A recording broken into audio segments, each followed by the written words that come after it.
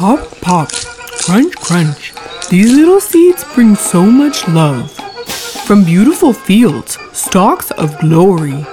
Ears encompass, no, they hug this magical food.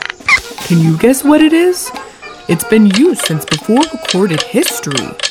It makes tacos, enchiladas, tamales, champurrado, bread, soup, cakes, arepas, and so much more.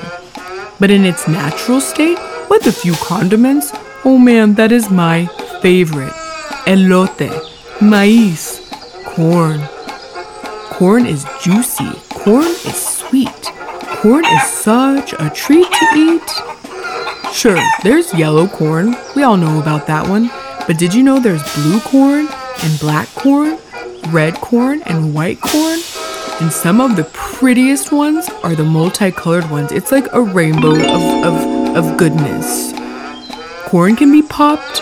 Corn can be mashed. Corn can be sipped by the rim of a very fancy glass.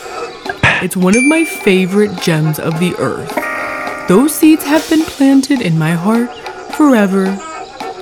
Pop, pop, crunch, crunch. Corn's little seeds bring so much love. Thank you.